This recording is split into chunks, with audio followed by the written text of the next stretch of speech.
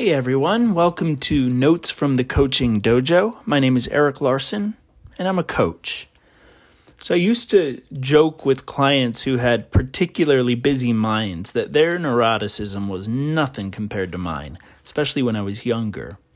In fact, I'd like to use this platform to publicly apologize to anyone who had to suffer through one of my anxiety-ridden monologues between the ages of, say, 18 and last night. But a while back, I met my match. A client came to me approaching what he perceived to be the terminal deadline to decide whether he would get married to his current girlfriend or end the relationship and look for a more suitable mate. I wasn't really sure what he wanted from me because the moment we met, he pulled out his pros and cons list, and really it was just a cons list, and began reciting all the minor offenses his girlfriend had committed since the beginning of the relationship. She didn't like cream in her coffee. He did. She didn't favor the same political candidate in the primary elections. She preferred badminton while he was more of a ping pong guy.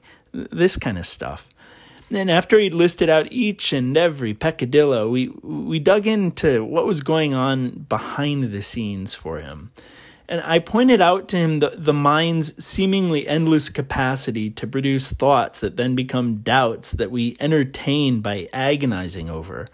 And he kind of nodded along with me, and then to prove that he'd not been listening but just thinking more, he launched into a fresh list of doubts about, say, what might happen if they actually got married. She might get sick, and he might get sick, and one of his in-laws might ask him a difficult question at a garden party on a Thursday. And eventually I tried a different angle, inquiring into the feelings underneath the thoughts. And he looked at me like I was speaking Martian. Feelings? What are feelings? So for no apparent reason, he kept coming back for the sessions, and we kept doing a similar dance, round and round, not really getting anywhere. So we arrive at the final session, and he says, well, yeah, this has all been really helpful, but, I'd really like to make a decision. And so he comes out with the pros and cons list again. And at that point, I just kind of let him go, dropping any pretense that I could be helpful at all. And a funny thing happened. It was like he finally saw his own mind in this circular dance. He kind of stopped and cocked his head and said, Oh, I think I'm just scared. Yeah, I said, maybe. And we just let that hang there for a bit. So I've come to think of this client's compulsive worrying about what might happen and my own as a kind of endless stretching routine that we do before we actually get into the race, somehow believing there's a particular amount of stretching we could do that would permanently prevent soreness, prevent us from tripping, and prevent us from, God forbid, losing the race. It's wild, but we all kind of do it. And what I've noticed is that when we get caught up like this, we kind of willfully abandon reality altogether.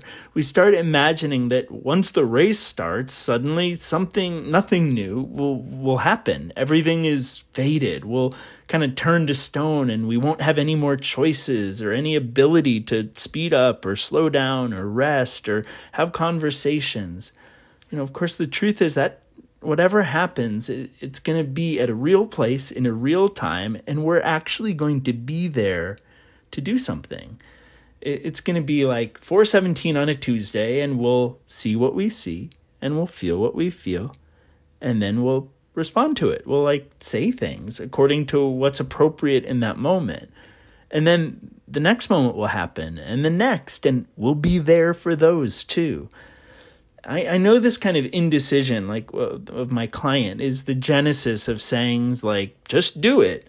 And while I think that admonition to get into action can be really helpful, it's also helpful to point out to people that every moment of every day of their entire life up until this point has been pure improvisation.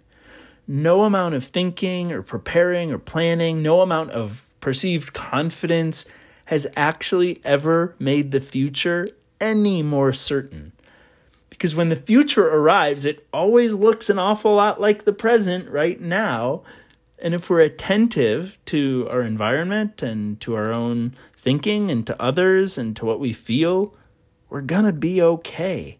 And if we're not okay, we'll automatically do whatever we need to do in that moment to get back to being okay. Sometimes I'll ask my clients this question. Has there ever been a moment in your life when, apart from your thinking, you've not been okay? They hate this question because when they really, really look, they really, really see the answer is no. So, dear listeners, over the next days and weeks, I invite you to notice when your mind is engaged in this endless stretching routine and ask yourself if maybe you're just feeling a little afraid. And if the answer is yes, see what it's like to give up the struggle and just hang out in the feeling while it passes through. It doesn't last. And invite your clients to do the same and see what happens. So that's what I had for you today. Until next time, may you be happy, may you be healthy, and may your mind not try to get too far ahead of you on the path to mastery. Take care.